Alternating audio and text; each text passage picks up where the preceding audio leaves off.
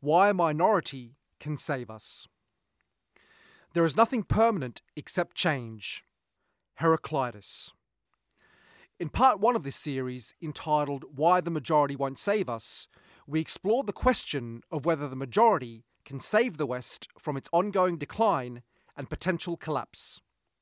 We did this by examining the traits of the majority, the incentives they operate under, and the power, or lack thereof, that mass voting bestows upon them. If you've not yet watched part 1, it's best to pause this video now and watch it first. If you have watched it, then let's proceed. In this piece, part 2, we are shifting our focus to minorities, because whilst the majority won't save us, a minority can. It's important to establish up front what I mean by minorities. Firstly, I don't necessarily mean them in the ethnic sense, but rather the numerical sense. Secondly, it is organised minorities we are interested in. That is, a group of people who work as a mostly cohesive and focused unit to achieve their aims. Thirdly, since organised minorities are present in many fields, think for example the minority who organise your kids' weekend sports league, we will narrow in on a subset of organised minorities, namely ruling minorities. For example, if we look at the ruling minority today, this includes those who wield state power, as well as their allies in the mainstream media, big business, academia, etc. So, with that established, this piece will explore minorities in 4 parts. 1. Understanding why they rule. 2. Examining the traits that help them rule. 3. Exploring why and how to replace a ruling minority. And lastly, we'll take a look at our situation today. Let's begin. Number 1. Why minorities rule. It's a fact that you can't have tens or hundreds of millions of people within a country make the kinds of decisions that the state makes, including on laws, education, defence, foreign relations, private sector regulations, infrastructure, public policy, and more. It's not just impractical, but impossible. Not just undesirable, but would be absurd if it were attempted. How could so many people agree on anything? How do sheer numbers make up for expertise on a subject? It's possible, after all, for one person to be right about something and 1,000 people to be wrong about it. How do you reconcile everyone's competing individual and group interests? How efficient would a process be that consulted everyone? If we leave our idealism behind, however, then we don't have to answer these questions and can instead look at things as they are. And as they are is that a ruling minority always runs the show and makes the macro decisions that impact the majority. Sometimes these decisions will be popular with the majority, for the right or wrong reasons. Sometimes they'll be unpopular, again for the right or wrong reasons. And sometimes you'll get a disproportionate amount of either popular or unpopular decisions. Today it's mostly the latter. Additionally, a decision may be widely popular with one group and highly unpopular with another. Regardless of what it is, however, the ruling minority will chart the course they choose, and the majority will come along for the ride. Of course, every ruling minority will justify their power to the majority in some way, be it as the divine right of kings, the mandate of heaven, the people's will, the rule of the working class, the elders know best, might is right, etc. And they'll have varying levels of buy-in from the majority, which will wax and wane through time. But when you boil it down, the minority rules for no other reason than there is no alternative.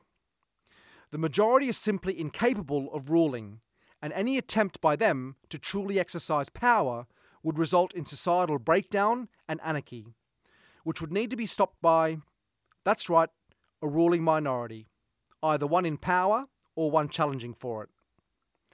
So, by necessity, power and decisions must and will be concentrated in the hands of a minority.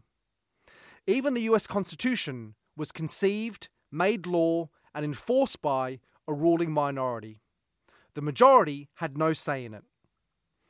At the opposite end, communism promised a classless and stateless society, but in practice, in the countries in which communists took over in the 20th century, they ruled as a minority, an extremely corrupt and malicious one. The fact is that no matter how much you try to upend society, revolutionize it, transform it, liberate it, reimagine it, you always end up where you started, with the ruling minority. I could go on about this, furnishing elaborate arguments to make the case, but there's no need to, because it really is this simple. It is backed up by thousands of years of collective experience across every nation and civilization, so trying to defy it is a waste of time. The takeaway here is, if we're diplomatic about it, that it's impractical, undesirable, and wishful thinking to believe a majority can be the masters of the society in which they exist. And if we're blunt about it, it's impossible, foolish, and delusional to think so. Accepting this is the first hurdle to overcome for anyone who wishes to change society in a meaningful way. You must shift your focus from the majority to the minority. Let's now examine the traits that help minorities rule. Number 2, traits of ruling minorities. The key features of organised or ruling minorities lie in the words I've used to label them. Minority means it's a select group of people, not just anyone or everyone. Organised means they operate in a coordinated manner with a leader or leaders at the helm. Ruling means they rule over their domain, be it politics, culture, entertainment, etc., and are usually motivated to maintain or expand their rule. From these features, we can deduce the following traits. A, they're selective.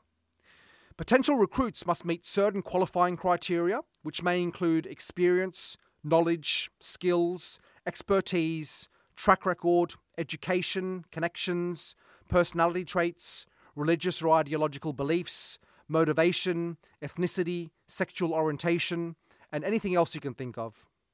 For example, ethnicity or race are a key criteria today for the US Democratic Party, who may favour black or Latino political candidates to run for office, and in Hollywood, where they may favour Jewish people to run studios. B, they're networked. To get things done, they need to be well connected. Firstly, connected to each other, and secondly, connected to those outside their group who can nevertheless do their bidding.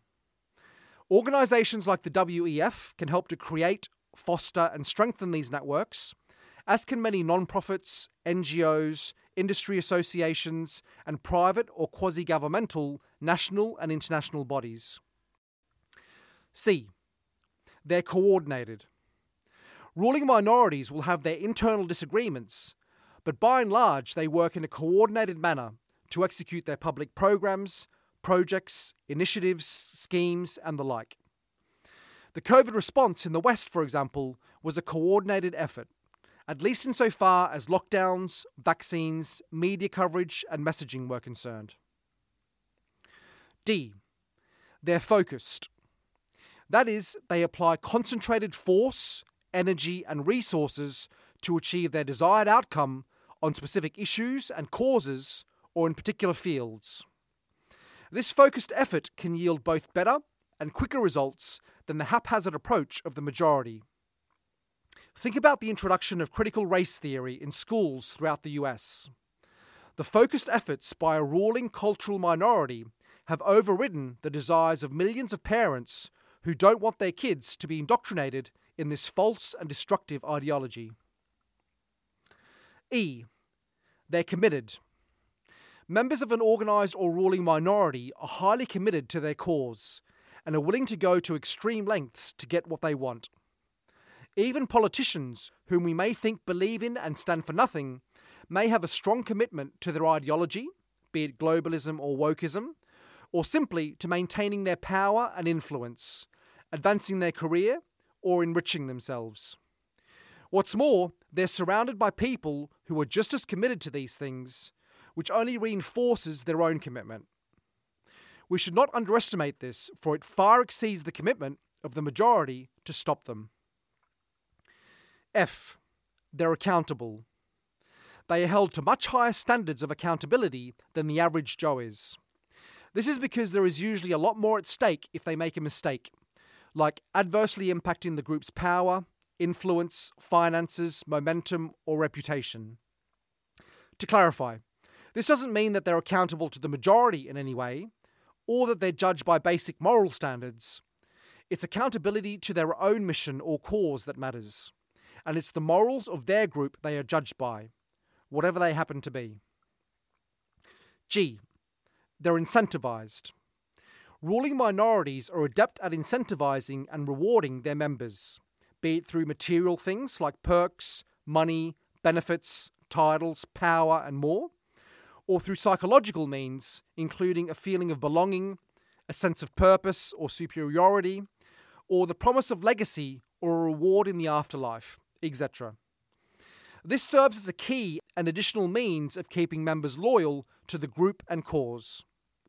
Today, the woke elite make use of both material and psychological incentives, and it's proven a win-win for them. H. They're oligopolistic or monopolistic. They seek to protect their power and influence through laws, policies, bureaucracy, overt or indirect bribery, force, collusion, absorption, and the list goes on. The key, in short, is to create an unlevel playing field, to dissuade or punish potential competitors, or else to absorb them. Today, for example, any bright and ambitious technologist, scientist, entrepreneur, or creator who wants to go far would do well to plug into the woke and globalist hive mind, becoming a part of or supporting the ruling minority, rather than threatening it. These traits and others characterize ruling minorities, be they in politics or elsewhere. As for would-be ruling minorities, that is those who wish to challenge incumbent ruling minorities for power and who have no interest in joining them, often they will start at a big disadvantage and will have to make up for this with traits like courage, ingenuity, perseverance, resilience, boldness, discipline, sacrifice, duty, and perhaps a sense of destiny and a higher calling. These traits will help them make up for their shortfalls in other areas, particularly in the early stages. Let's now explore why and how to replace a ruling minority. Number 3, replacing a ruling minority. Firstly, this is easier said than done, but done it has been many times through history. Here are some prominent examples from the modern era, which are simplified for brevity. The United States replaced the 13 colonies. The French Republic replaced the Kingdom of France. The Soviet Union replaced the Russian Empire. The Republic of China replaced the Imperial Dynasty. It was in turn replaced by the People's Republic of China. The Republic of India replaced the British Raj. And the list goes on. These replacements weren't in any way like a party today winning an election and getting to run things for a time. These were wholesale replacements of the ruling minority and their system. A new ruling minority stepped up and established an entirely new order based on their vision, beliefs, and values. The point then is that it's possible to replace a ruling minority. Indeed, not just possible, but probable. It's easy to make the mistake, after all, as the present majority do, of thinking that this time it's different, that there's no way it could happen to us, that we know better, that we're going through a rough patch, but we'll get over it, and that we've reached the end of history. The majority may be convinced of the stability and immutability of the system in which they exist. Whether they like it or not is another matter, and they may dismiss views like mine as delusional or ahistorical, but I'm 100% on the side of facts and history. It is they who are deluding themselves and who are being ahistorical. Their view, however, is likely no different to any other people through history, and it's actually a good thing. For we don't want the majority to be genuinely thinking and feeling that the system could collapse or be overturned, as it would fill them with fear and insecurity and hamper their desire to be productive or even civil. If the majority stop building, creating, striving, and plain believing in the future, then it's the end of civilization. So their mistaken belief is not a bad thing, and we should accept it and support it, for the most part. This message is not for the majority then, but for those who have ears to hear. For we're not talking about if the present ruling minority will be replaced, but when. So, with this in mind, we're going to explore 2 points here. 1, why to replace a ruling minority, and 2, how to replace them. Let's start with why. The biggest reason to replace a ruling minority is because their interests and actions threaten the survival or well-being of the people they rule over. Put simply, both ruler and ruled are out of alignment with each other. Of course, a ruling minority and the majority will never be fully aligned, but there is a scale which ranges from good or even great alignment to terrible alignment. Where the alignment is on the scale will dictate whether the ruling minority should be replaced, and if so, how soon it should happen. If, however, there were the possibility of the ruling minority changing their ways, either through choice or through being forced to, then rather than replace them, reform could be an option. But if they and/or their system are irredeemable, then replacement is the only way. This includes for the rare case where they truly want to change but simply can't. There is a scenario too where both the ruling minority and the majority are irredeemable, i.e. they're both as bad as each other. And in such a case, a replacement would also be justified, for the good of all, even if they don't see it that way. So here are 2 examples of alignment on different sides of the scale. Terrible alignment is where the majority are starving to death and the ruling minority are plump and well-fed. That is North Korea. Good alignment is where the majority are being supported and encouraged to maintain their culture, identity, and sovereignty, and where the ruling minority are the ones providing said support and encouragement. That is Hungary. Even with good alignment, of course, it doesn't mean all problems will be solved, but it means a country or nation will be in a better place relative to the other places they could be on the scale.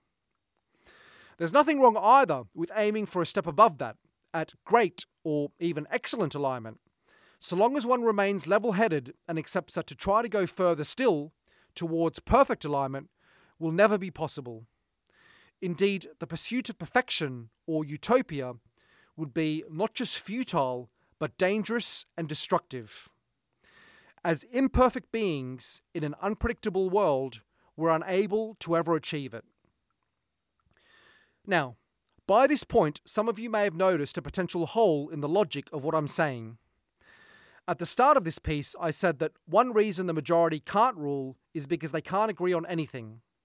But now I'm talking about alignment with the majority as if they were all in agreement on what is best for them. But since they're not, aren't I just using my own values and moral judgments to establish what is good versus what is bad for them? Well, perhaps. But there is no hole here because A, there will always be a ruling minority, and B, that minority will impose their values and morals on the majority through laws, culture, education, and more. It's unavoidable. So you just need to put your stake in the ground and stand by what you believe. Having said that, as humans and as adults, we tend to overcomplicate things. But if you look at life without the lens of an extreme ideology, or without getting lost in a maze of intellectualizing, then it seems pretty clear, for example, that having a unified culture is better than having a disjointed, conflicted, and internally contradictory one. It seems pretty clear that indoctrinating children into an unnatural gender ideology isn't good for them or society. Whether this clarity or sense comes from God or nature or some universal spirit it's there. It is the prideful and arrogant human that closes their eyes to it. So, on to the next step. We know why to replace a ruling minority. Now let's take a look at how to replace them. A ruling minority, after all, won't just quietly listen to your arguments and step aside. If we examine this broadly then, you need some combination of the following. A revolutionary minority. This is a ruling minority in waiting who will lead the charge against the incumbent ruling minority, both overtly and covertly, and replace them at the appropriate time. This minority will need to recruit primarily from those outside the ruling minority, but also from those within it who are disaffected, but who keep their real views private. This minority will also need to embody the traits we previously outlined, particularly those that are less concrete, but that can make all the difference, including a strong sense of duty, destiny, or of serving a higher calling. This is because it will be a hard and dangerous endeavour, and if they lack these, it's easier for them to give up or be defeated. B. Public sympathy. This means, whilst we cannot expect the majority to save us, the revolutionary minority should sow seeds among specific segments of the majority to make them sympathetic or partial to the cause or movement. This doesn't mean they need to be made aware of all plans, but simply that they be primed to support the minority, or at minimum not oppose them, when the minority deems it useful, usually at key moments in a revolution. C. Exploit mistakes. There's a saying that you shouldn't interrupt your enemy when they're making a mistake, and that is true at times. But it can also be helpful to exploit mistakes made by the ruling minority and exacerbate them. This shouldn't be mistaken for the petty politics our current ruling minority engage in. This is instead about accelerating the inevitable. If a ruling minority, after all, are leading their society and people to oppression or to ruin, then why let them do it on their schedule? Why let things drag out? Or why wait until they've found a way to consolidate their control and defences in preparation for what is to come? It's smarter to exploit their mistakes so that they work to the advantage of the revolutionary minority. D. Crisis. The point at which the ruling minority is swept away usually comes at a time of crisis. This could mean war, economic collapse, reaching intolerable levels of oppression, etc. It could be something seemingly trivial that sets off the chain of events that leads to a crisis, or it could be something quite obvious, usually in retrospect. Either way, crisis provides the opportunity and cover for the revolutionary minority to take big and bold action, right at the point when the ruling minority is at its weakest. For the record, crisis does not mean 10% inflation or some contained overseas conflict. People must be beyond inconvenienced. They must be terrified or with their backs against the wall. It must be turmoil. So, that's a broad outline of the how.